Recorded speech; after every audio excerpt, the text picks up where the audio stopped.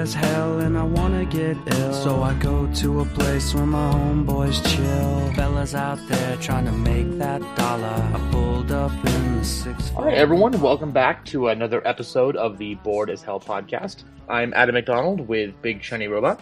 And I am Andy Wilson and extremely tired. Yeah, we are, so as we're recording this, it's the day after everyone traveled home from Salt Lake Comic Con, which was an absolutely fantastic blast, and we'll talk about some of the panels we were on, but yep. Normal Comic Con is tiring as it is, but when you're part of it and you're doing panels and you're running panels, it's like 5 times more stressful. Yep. Yes, it is. So today we've got 2 movies for you. We've got the kind of sci-fi thriller Morgan, and then we also have the romantic story, something, The Light Between Oceans. I didn't get a chance to see that. Huh? That's a good way to put it. The romantic story something. That's about what this is. It's based on a novel. Of course it is. Not written by Nicholas Sparks. But in that same basic idea. This stars Michael Fassbender as a World War I vet just coming back from the war. And he gets a job off the coast of Australia tending a lighthouse. Of course he does. It's literally out in the middle of nowhere. He's the only person on this island. But of course, there's a girl on the mainland who he meets, Alicia Vikander, and sparks almost immediately fly, and she decides that they need to get married and move out to the lighthouse, and such is their romance. And things are basically happy until there are multiple tragedies trying for them to have children.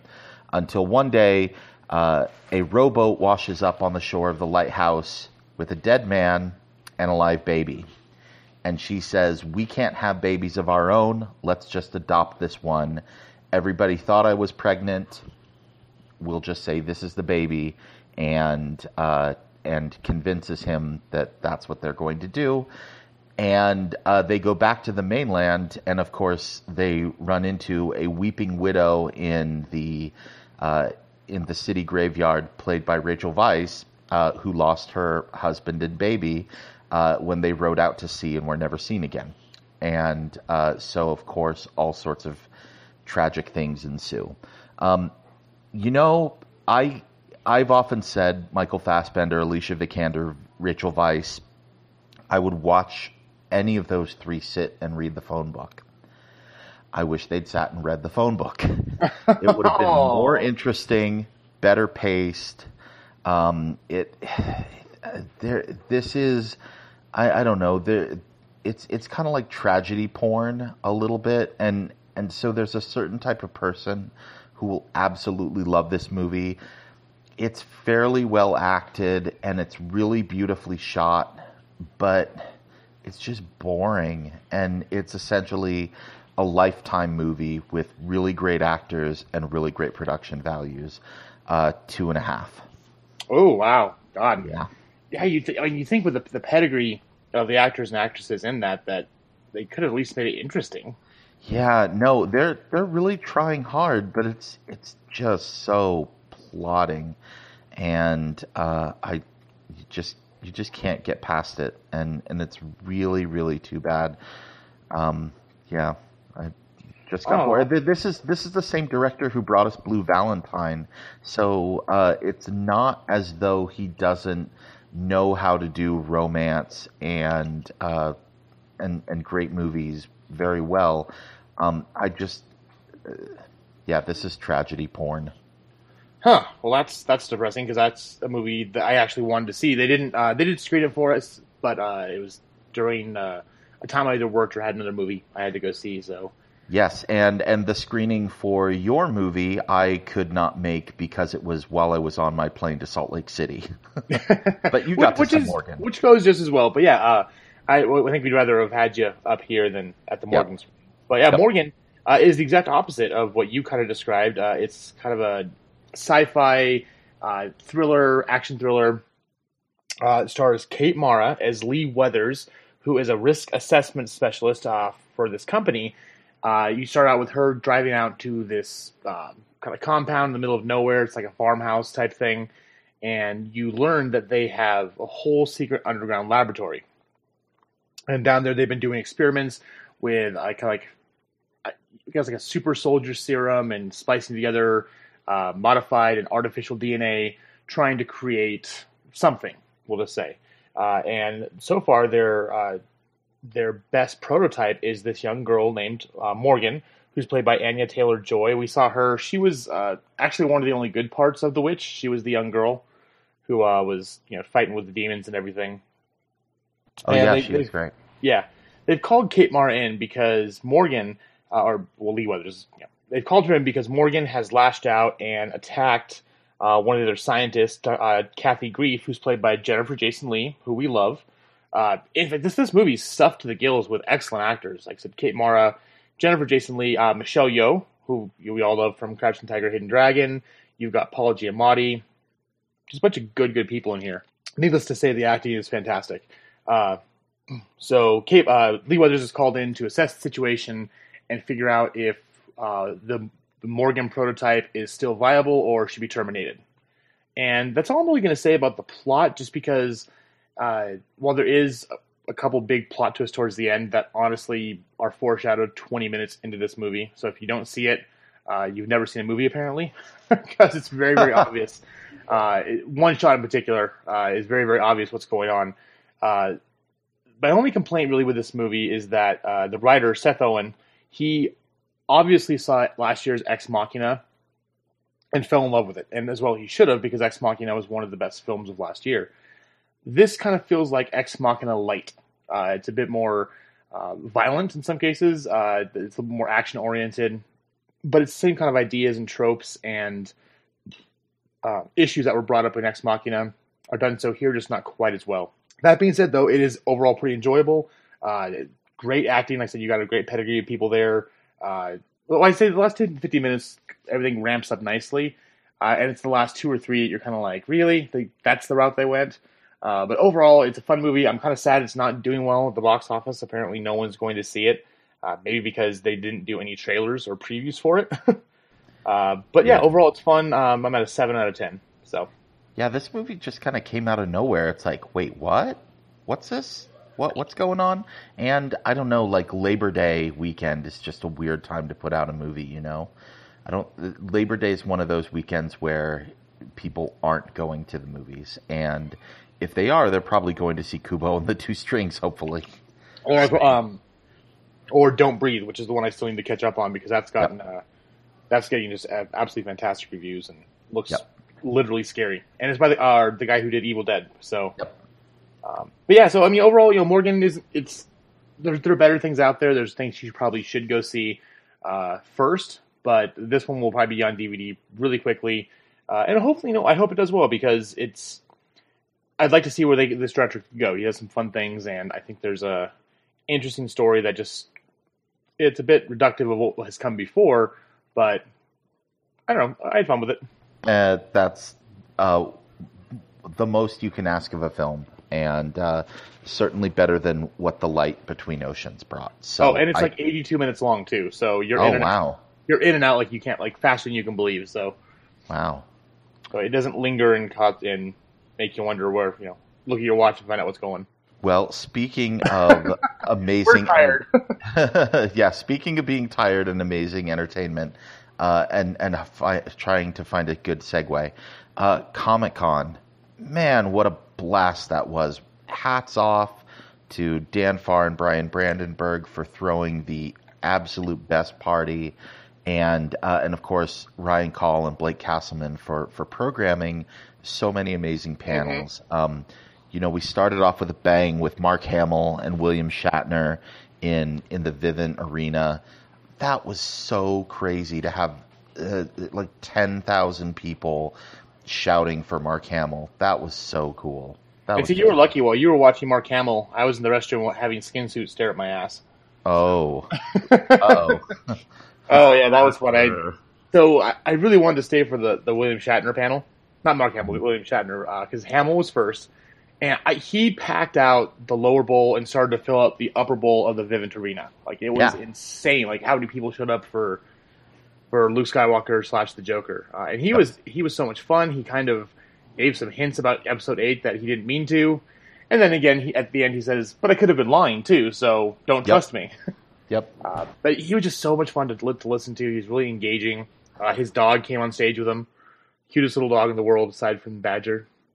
But yeah, so William Shatner came up, and I had to head back over to the Salt Palace to get my lanyard to actually get me into the panels and stuff. And so I go to use the restroom, and I turn around, and I literally did the thing, because he was 2 feet behind me. Skin suit? Oh, goodness. Oh, God. That begins, the entire Comic-Con of Skin Suit, showing up in random places. Oh, yeah, he's in, half the pictures on the Comic-Con page. I don't know how he pulls it off, but he somehow manages to be in, every picture. Uh-oh. Yeah. But anyway, so, Andy, you, I gotta go to a couple of your panels, but which ones, the Cap versus Iron Man was absolutely fantastic. That was so much fun. What were your favorite panels? So that was not only my favorite panel, I think that is the best hour of 2016 that I have had. That was just an amazing, amazing time. You had me, Mark Middlemass, and Danielle from Hello Sweetie on Team Cap versus Brian Young, Sean Means, and Deborah Jensen on Team Iron Man in a formal debate about the Sokovia Accords and whether they were good or bad. Oh man, it was fun. We were smart. We were funny. Team Iron Man was reductive and pedantic. I had to stop myself. I wanted to text you responses so many times. I'm like, nope, I'm not part of this debate. So I need to sit here and be a good participant. No, they were great, and I was trying to not look at my phone too. So I was looking at time, and I was looking at my notes that I had on there, but not much else.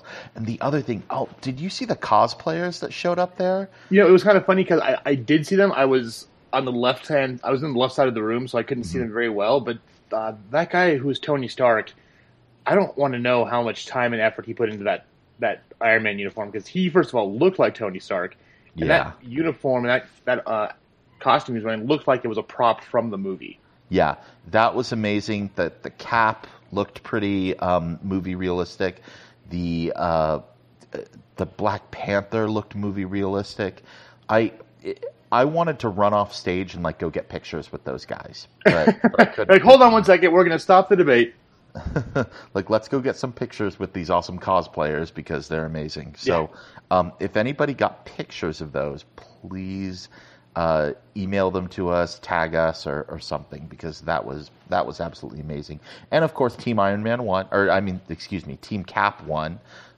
We totally destroyed Team Iron Man. It was probably, I don't know, what would you say, 60-40, 70-30? It was somewhere around there. It was pretty obvious that Team Cap won. Yeah. It was kind of a spanking, I guess you would say. Yeah, that's okay. I do have to say, I think in terms of professionalism and rhetoric, Team Iron Man might have done a better job. But we had a great time just kind of grab-assing and taking it seriously, but maybe not too seriously, and kicking ass. Yeah. So. Well, Mark Middlemass was definitely taking it seriously. He was all over that thing too. Every time I tried to jump in, Mark was there before me. I'm like, oh, all right, I'm gonna sit back and let Mark take this because he's got it. He got it. Yeah. But that was definitely of all the panels I went to. That I was just a audience member of. That was easily my favorite one because it was a lot of fun. You guys were in a big room. You were in the biggest room aside from the Grand Ballroom, and you guys packed that place out. Yeah, that was crazy. I was not prepared for how big that room was, but good thing they blind you with the lights up there so you don't see.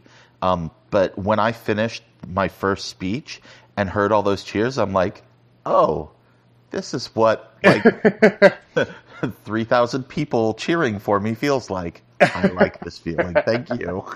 Yeah, it was really, really cool. So that was, if you didn't get to go, I know I'm pretty sure they filmed it, and also their from what I got from Ryan, was they're going to start doing a debate every con. So there'll be a different theme. It'll be the same kind of thing. We have the moderator who's just, okay, you've got 2 minutes to give your side, 2 minutes for your rebuttal. So keep an eye out, because I'm sure with as popular as this one was, they'll keep it going. Yeah. So I don't know if I'll be able to participate next time, because there are a few things I feel more passionate about than Team Cap. So I might not be the right person to be on there. If it's like Star Trek versus Star Wars, I'm out. You guys have fun with that. But Team Cap. Were you there when at the after party talking about the Star Wars and Star Trek panel? Yes, I was. Okay. Yeah, I couldn't remember if you were there or not, because I know you came a little bit later up there. So that was. Yeah, I heard about that. That made me very sad. That there was a panel on how Star Trek and Star Wars were trying to come together and make the world a better place, and it turned into a Star Wars versus Star Trek drag out fight. Some people that's why. One of the panels I moderated was on Star Trek villains, and as we introduced the panelists, I asked everyone to give their favorite Star Trek villain, and I said that Star Trek's greatest villains are Star Trek fans. Oh, there you go. Just how on the Geek Show Family Feud, what was one of Aquaman's greatest villains, and it was DC fans. DC fans, yes, that was also great. So you obviously the Team Cap, Team Iron Man panel was your favorite. What's maybe what would be a runner-up? This was amazing. I moderated a panel on Five Nights at Freddy's, which is an indie video game about haunted Chuck E. Cheese, essentially, where the animatronics come to life and try and kill you. Kids love it. I think the average age in that room was maybe 13.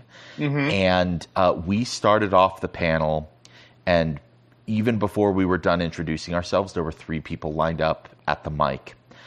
And so I said, well, let's just start with audience questions, because rather than us talk, let's hear from you, the fans. The entire rest of the panel, there was a line from the mic to the door and back. The room was packed. They turned people away. And as people continued asking questions, the line continued to fill up. At the end of the hour, we still had a line to the door of people with questions. It was just amazing. I'm amazed at how much people love stuff like Five Nights at Freddy's and Undertale, but it's not our generation. It's my kids and their generation. So I really need to talk to Ryan and Blake about getting a bigger room and doing that again, and then getting some people who actually know their stuff on Five Nights at Freddy's even better than I do, because I'm like a decent fan who knows what's up, but I am by no means the expert that some people are. So we got to get some of these YouTubers who these kids go crazy for, and get them in there, and hopefully we can do that for the next Comic-Con or FanX or something, because this is obviously a fandom that's really, really into this. I guess we will get to know this more. There's supposed to be a movie that is possibly coming out in 2018. So hopefully we're still doing this podcast then, and we'll be able to officially talk about Five Nights at Freddy's. Right? Yeah, and that's the funny thing. I've seen it. It's always, if you open up the App Store, it's always one of the top downloaded apps. Yep. I don't quite get it, but again, I'm not really the target audience for this game. That's what's so cool, is it's actually a very simple game, and if you take it on that level, you're like, oh, well, this is a dumb game. There's nothing to it. What makes it cool is the fandom, because there's all these little breadcrumbs that are throughout it that tell this very detailed story in between all of the games. And it's kind of like jazz. It's like, don't listen to the notes he's playing, listen to the notes he's not playing, and your mind is able to fill in the extra bits. And so everybody's got their own fan theory about exactly what all of these things mean, and that's what makes the fandom so cool. So, well, yeah, you were prepping for this in the hotel room, And I was listening to some of like the videos and stuff you were watching, and I was like, "What is this for?" And you're like, Five Nights at Freddy's. I'm like, "Where in the hell are they getting all this?" I've seen the game. He's like, and you explained what you just told us just now. So I was like, I had no idea that it was the fan theories were so in depth and complicated. Yeah, they get really intense, and the number of kids who like had artwork that they wanted me to look at the end, who the kids who wanted to like explain their own theories, it was just absolutely amazing. And this is one of those things that is definitely of the rising generation, and I want to be like a good, I don't know, a good geek godfather, and like prep the next generation to like help them in their fandom the way I wish that like someone had done for me with like Star Trek and Star Wars as I was their age. Yeah. Well, and also it's nice too. We've talked before about the fact that when you and I were growing up, being a geek was getting beat up on the playground, whereas nowadays it's not only mainstream, it is pop culture. You look at the top 10 grossing films of all time, and they're all geek movies. They're all Harry Potters and Avengers and Spider-Man and Lord of the Rings and stuff that you would have told me 20 years ago, oh, hey, everything you love and you're getting beat up for now is going to be like way cool. Like Power Rangers, they're making a new Power Rangers movie that everyone's going to be excited for. I would have slapped you. Because I was like, no, you're full of crap.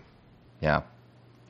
So, what about you? What were your favorite Comic-Con moments? It was my favorite moments themselves were actually happened outside of the con. We had a lot of friends who, like, you flew up. We had my buddy Brian flew in. We had friends drive down from Bountiful, which isn't too far away, but we don't see each other too often. And it was really just hanging out with everyone and getting just to kind of reconnect, and then getting in trouble at the Hotel Monaco for being too loud. Sorry. Yes. That actually wasn't me. That was someone else. But I was in the vicinity, so we had to. I was probably contributor to being too loud. I was laughing very loudly, and I wasn't even drunk. Yeah. Well, no, and Carrie Jackson did break me. So thank you for that, Carrie. But no, my favorite panels. The LGBT panel always is a lot of fun. I actually got to moderate this year. So, first of all, if anyone who is on the panel is listening, thank you so much, you guys and girls and everyone in between. You made it a fantastic panel that people were interested in. I mean, that room was fully packed out. We had, people standing room only, lots of really good questions. And we had some really moving moments, too. There was a young girl, I think she was about 16, very, very soft-spoken, said that she had never been part of anything LGBT. This is the first time she's even gone to a panel or been in a room with people who are like her, and she feels like she's asexual, and her question was, how do I come out and make it so people don't hate me or think I'm broken? And it was heartbreaking to see this, this young, sweet little girl saying this kind of stuff. But at the same time, it was so cool that we actually presented a forum and a place that she could come to, she could feel safe, and have the courage to ask that of people who actually understand and could help her with it. So that's absolutely amazing. Yeah. And then the one panel I was really worried about was the Calvin and Hobbes panel. Not that I was worried about the panelists or the subject, but it was a 10 a.m. panel on Saturday, and it was the same time as Michael Rooker. And Michael Rooker is much more interesting than I am. So I was really worried, and it was in a big room. It wasn't as big as 250 A, but it was about maybe half as big as that. So it was 500-600 people, and I got there at like 9:45, and the room was halfway full. I'm like, oh cool, well, we're gonna have a good showing. By the time we started, that thing was packed out, and I was like, oh holy crap, I can't believe this is happening. That's so cool. I was really worried about this, and then we had an emotional moment there. There was a little 6-year-old kid who raised his hand and asked the panel, like, well, which Calvin's your favorite? Like Stupendous Man or Spaceman Spiff or whoever. And about 5 minutes later, his mom put her hand up, and so I went over there and called on her, and she just explained that her son is the same age as Calvin, has imaginary friends, is not quite the popular kid at school, doesn't really have too many school friends, and she had trouble with that because you want the best for your kids. And then she broke down and started crying, and she said she's so thankful for Calvin and Hobbes because reading these comics have helped her be a better parent for her son. And so it was just, again, it was just a moment I wasn't expecting. It was so cool because, we're here talking about this kid, his imaginary best friend, who's a stuffed tiger, and all the crazy shenanigans they do. We had some fun jokes about the snowman he makes, and just like he's a rascal. But in all of that, there was still someone who their life is better and their kid's life is better because of this comic strip. And again, it was something I wasn't expecting, but that was definitely the best part of that panel. That's absolutely amazing. But yeah, so that was our Comic-Con. If you came and saw us, that's awesome. Thank you so much. If you didn't get to, I know we'll be back next year. We might even be back mid-year because they said they weren't going to do a FanX, and now there's a FanX scheduled on the Salt Palace. So who knows right now? Wait for the announcement before we start saying things. But if any of you came to our panels and supported us, thank you so much. We hope you had a good time, and I know we both had a lot of fun putting everything together and putting them on for you. Yeah, it was absolutely amazing. And one of the things that kept coming up that I thought was so interesting, a lot of people were talking about Gene Wilder, and even though there weren't any like Gene Wilder centric panels or anything, but people definitely felt that, and it was really amazing within the hours after finding out about his death, the outpouring of love and support for him. I wouldn't have thought that it was so big. Like when I heard it, I was like, whoa. I mean, I know how big of a deal it was for me, but I had no idea how many other people felt the exact same way. Adam, what was your response to that? What was really funny was about 3 days before he passed, I was driving to work, and I very specifically remember I just pulled out onto West Temple from where I live, and it popped in my head, I haven't heard anything from Gene Wilder in a while. I wonder how he's doing. And then 3 days later, it's like, oh, crap. No, this one hit me hard. I've been a huge fan of Mel Brooks and Gene Wilder, ever since I was a kid and was allowed to finally start watching his movies because, let's be honest, they're a little bit crass sometimes. Not something you want to show an 8-year-old. Yeah. But yeah, or maybe the perfect thing to show an 8-year-old. There are a couple scenes in Blazing Saddles that would have some deep discussions, I think. Yes, indeed. Oh, it's Twoo. But no, this one hit me hard because I was at work when I found out, and it was just, I've loved his work since I was, since I started watching it. He's always, a lot of my humor came from his movies, like my sense of humor and how I've kind of grown and developed and as an adult. So this was a big deal, and it was kind of funny because we hadn't heard from him in so long. He was very, very private. He had Alzheimer's for a little bit, and it was kind of like when Michael Crichton and Patrick Swayze passed away of pancreatic cancer. They didn't tell anyone. They just like, hey, this is what's happening.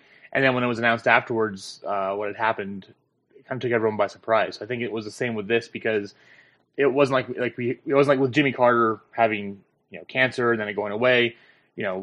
If someone has cancer, or we know publicly, what's his name? Who wrote the Discworld books? Terry Pratchett, because he has Alzheimer's, and he was doing fundraisers to help aid the research. So when he passed away, it wasn't a surprise because we knew about it. And but again, I fully respect the Wilder family, that their privacy and kind of letting him pass on his own terms, which I think we all kind of want in our lives. Well, it was amazing and heartbreaking in its own right. The letter that his nephew released on behalf of the family, saying that he didn't want people to know because whenever he's out and people recognize him, he sometimes couldn't remember these things that he'd done. He didn't remember his work on Willy Wonka, but he didn't want to rob a child or someone the idea that they could talk to the real Willy Wonka. That's so beautiful and such a kind-hearted thing to say, and I just, it made it all the more interesting to me. And As I was writing the in memoriam for Big Shiny Robot, I was torn with whether to say this or not. But in talking with a couple of people, including Jimmy Martin, I feel like I can stand by this statement a little bit better. I feel like Gene Wilder and Richard Pryor invented the buddy cop action movie with Silver Streak and with Stir Crazy. Mm-hmm. That was kind of the original, and then it really made its formula with like 48 Hours a little while earlier or a little while later. But I feel like we wouldn't have ever had a Lethal Weapon if we hadn't had Silver Streak, and it's just so foundational and so important. And I think about the pop culture influence that Willy Wonka has had. That movie was like the quintessential cult classic. It did not do well in theaters. It found a second life on VHS and home video, and we all watched it over and over and over again. Oh, yeah. And so, of course, you can see it in it shows up in Family Guy. It shows up in Futurama. It shows up in so many. Yeah, the sarcastic Wonka meme. Jeez. Yeah, which actually was being used about his death. So. Yeah, I don't know how I feel about that, but oh well, that's fine. He had such an oversized influence compared to his body of work, because so much of it was so excellent. And this kept coming up at Comic-Con too, this idea of political correctness. And 2 or 3 times people said, you couldn't make Blazing Saddles today. I think that's an ongoing debate about whether it could or not. If you had a director like Spike Lee do it, you probably could. Yeah. But the funny thing about that was after Django Unchained came out, Mel Brooks started, and again, I don't know how serious he was jokingly put out there, oh, I guess I can start working my Blazing Saddles musical now. Yep.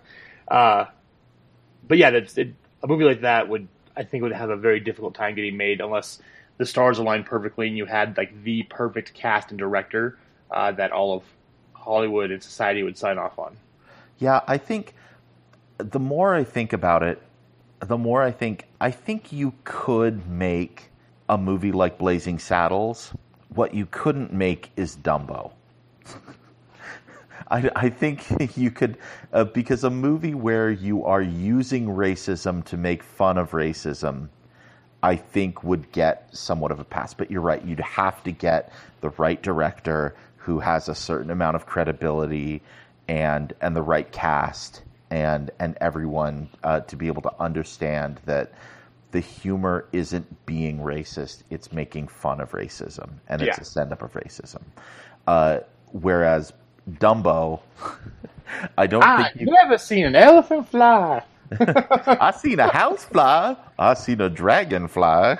But I never.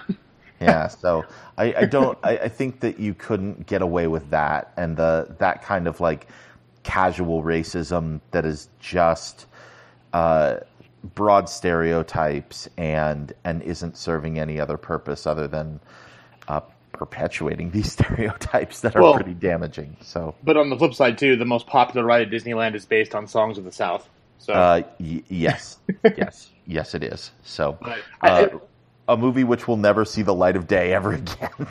Yeah, and if you want it, there's bootlegs out there, so go get it. But what's interesting, I own. Actually, I'm looking at it right now. It's the Blu-ray of the Looney Tunes Platinum Collection, and at the beginning of certain episodes, they'll have like Whoopi Goldberg or an actor on there, or someone, or a little statement will pop up saying, because if you go back and watch Looney Tunes, they're racist as hell. Yep, there's some really over-the-top racist things, which back then that was perfectly permissible. I mean, it wasn't even looked at as being racist because that's how almost everyone, all white people, will say, thought. And the questions come up before, like, well, how come you don't edit those things out. The same way people are like, oh, why don't you edit out the smoking from I Love Lucy? And the response came was like, well, no, this was a product of the times, and it's very, very important that we acknowledge our history and don't ignore it so it doesn't get repeated.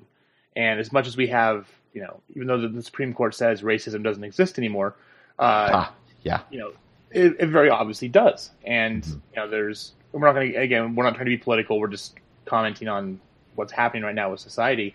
Yeah. And so there are important themes that we need to make sure that we're learning from. And just because like Looney Tunes or Songs of the South or like Blazing Saddles are, we can look at those things and be like, oh wow, like that's the point they're trying to make. And Blazing Saddles especially, like every single racist person in the whole movie is called out for being horrible and made fun of. And that was kind of that was the point of the movie. So.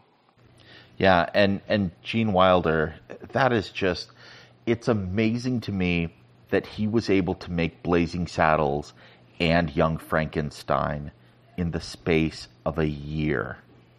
He made that kind of shooting schedule doesn't really exist anymore. Yeah, and the fact that he was helping to write and direct both of them. I mean, that's absolutely ridiculous. And the other amazing thing about Gene Wilder was that you put him with Mel Brooks and you put him with Richard Pryor, and they somehow become greater than the sum of their two parts. Mm-hmm. They multiply each other's talents. And I dare say that Mel Brooks was never better than when he was working with Gene Wilder. And Richard Pryor was never better than when he was working with Gene Wilder. And Gene Wilder was never better than when he was working with both of those two. No offense to movies like The Lady in Red, but you're no Blazing Saddles, you're no Young Frankenstein, you're no Silver Streak. Or the producers, Yeah. It's just, it's absolutely amazing, and he was such an oversized talent, and we owe so much to him. It's very few people, again thinking back to Mark Hamill, who have influenced my childhood, and who have influenced me as an adult as well. And I feel like Gene Wilder was able to do both of those. Yeah, I'm looking through his filmography, and it's weird because he hasn't done a movie for 25 years. Nope. It was Another You back in 1991, and then I remembered that he did do some television later on in life, and he won an Emmy for Will and Grace. His role in Will and Grace, and it was really fun watching that because I love Will and Grace. I watched every single episode multiple times, more times than I care to admit, and even though this was Gene Wilder in his in his 70s when he was on Will and Grace. He still had that glint in his eye. Like, even though his character wasn't a crazy person, you could still see he was doing something he loved. He was doing, and he brought like this next level of funny to this show. And the show was already a very hilarious show, but every second he was on screen, he just lifted it even further. And I'm glad he did everything on his own terms. He said specifically like, hey, if someone brought me a script I'd do a movie, but as far as I'm concerned, I'm pretty much done. They're not making them like they used to, and they're not doing them the way I like to do them. And he left a legacy that actors who will be in 5 times as many movies will never come close to living up to. Mad genius. Yeah. So amazing. Anyway, so sorry to leave on kind of a downer note, but if anything, go home. If you don't own it, Blazing Saddles came out a little bit ago with a 30-year anniversary edition. That's got all kinds of cool posters and little cards in it. Pick that up. It's on Blu-ray. They cleaned it up. It looks absolutely gorgeous. So go watch a movie or two in his honor. And then, we'll come back next week. I think the only thing on my schedule I've got is Sully. Same here. So it's a small week, but again, it is September. We're kind of crossing the border from the Dumpland that's August into coming up soon the award season. So we should be getting some good stuff. So next week we'll have Sully. But until then, hail Satan and have a lovely afternoon. Punk ass tripping, but it's alright. Homie scored a key, he's gonna fly. Punk ass fly.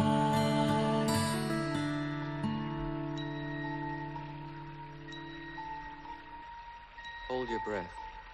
Make a wish. Count to 3. Come with me, and you'll be in a world of pure imagination. Take a look, and you'll see into your imagination.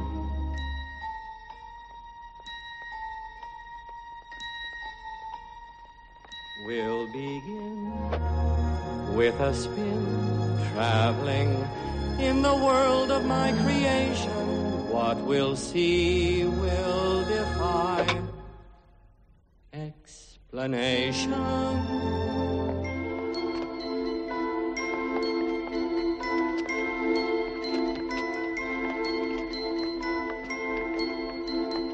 If you want to view paradise, simply look around and view it. Anything you want to do it. Want to change the world. There's nothing to it.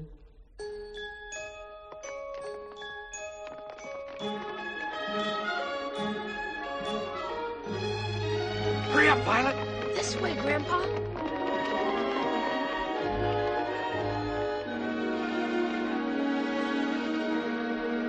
There's no life I know to compare with pure imagination. Living there you'll be free if you truly wish to be.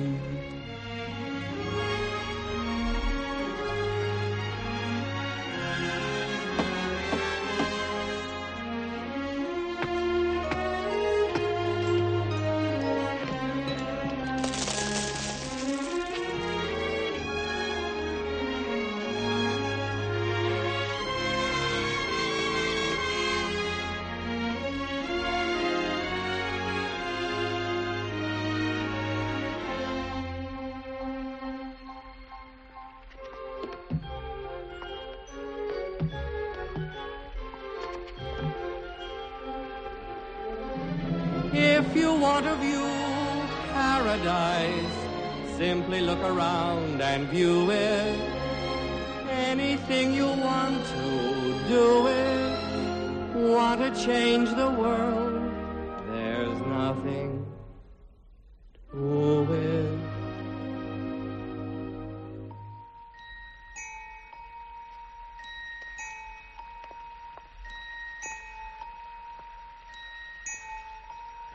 There is no life I know to compare with pure imagination. Living there, you'll be free if you truly